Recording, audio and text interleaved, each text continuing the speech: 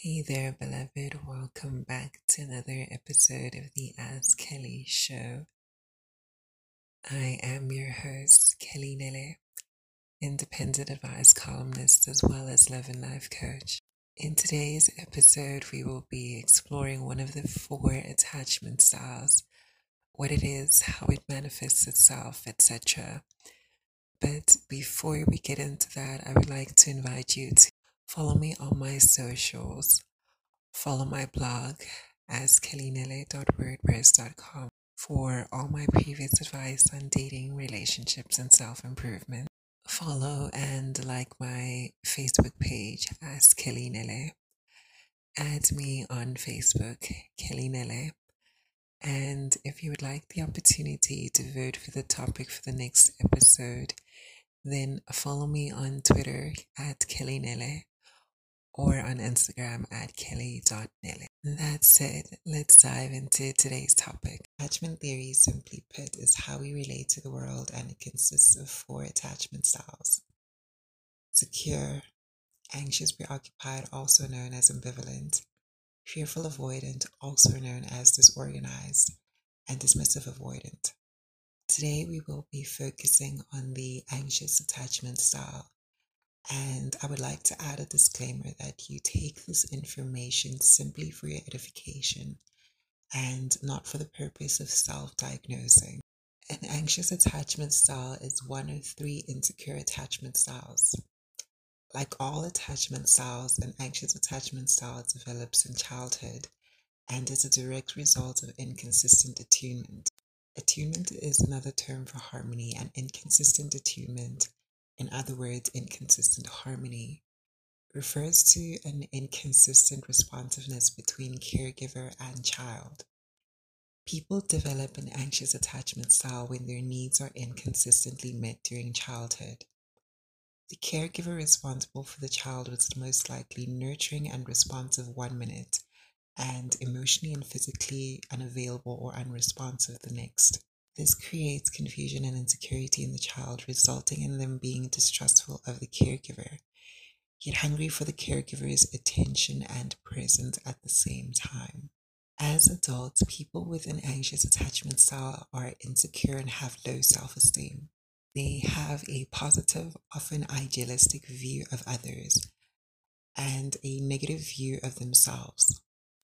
They are often crippled by feelings of unworthiness, believing that they are unlovable or not good enough. As a result of their insecurity, when in relationships, they are in constant need of validation and reassurance. They are highly dependent on interpersonal relationships, especially romantic ones, for their sense of self worth. However, despite their partner's best efforts, no amount of validation and reassurance satiates their hunger for it. People with this attachment style have an overwhelming desire for intimacy, as well as a profound fear of abandonment. They often pursue relationships with people who have either a fearful avoidant or dismissive avoidant attachment style, who only further exacerbate the abandonment issues they have. Not only do they pursue relationships with people who have an avoidant attachment style, but they are often the active pursuers within the dynamic.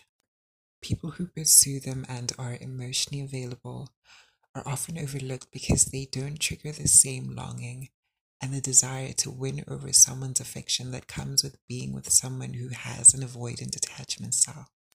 Now, because of their high dependency on interpersonal relationships, people with this attachment style have a tendency to be emotionally demanding as well as possessive, constantly needing to be together or needing deeper levels of intimacy or commitment. People with an anxious attachment style are said to be rejection sensitive, anticipating the impending doom of their relationship. This manifests itself as them being highly vigilant of and attuned to their partner's moods and behaviors. A slight change in their partner's disposition or perceived rejection or abandonment activates their anxiety, causing them to behave in ways that are emotionally desperate. These are known as activating strategies and include calling, texting several times, threatening to leave the relationship, and making their partner jealous. The issue with activating strategies is that they usually cause their avoidant partner to withdraw, which only adds more salt to their wounds surrounding abandonment. So now that we are aware of what an anxious attachment style is, as well as how it manifests, how does one with an anxious attachment style begin to heal? First thing is to seek out therapy. Therapy is the best way to become familiar with this attachment style, how it manifests in your life, as well as garner the tools to be able to establish a more secure attachment. You will learn how to practice self love, establish boundaries, assert yourself, as well as identify, honor, and express your needs effectively. The second thing is to find a partner with a secure attachment style. Finding a partner with a secure attachment style is beneficial as they will model behaviors that are healthy as well as be patient and loving as you heal. They will essentially act as a safe space for you, which is very important.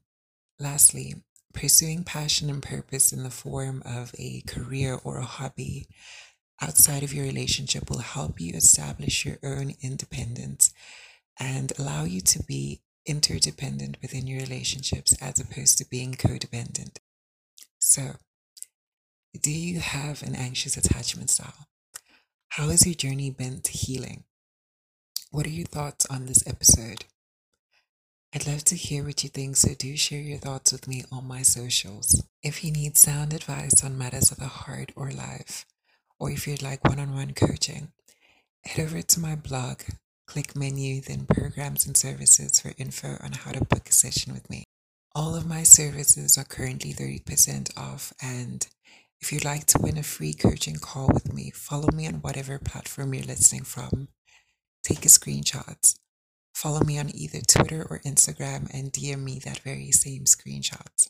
If you'd simply like to support this podcast and see it grow, then please hit the follow button on whatever platform you're listening from and tune in every Tuesday and Thursday. All right, beloved, until the next episode, ciao for now.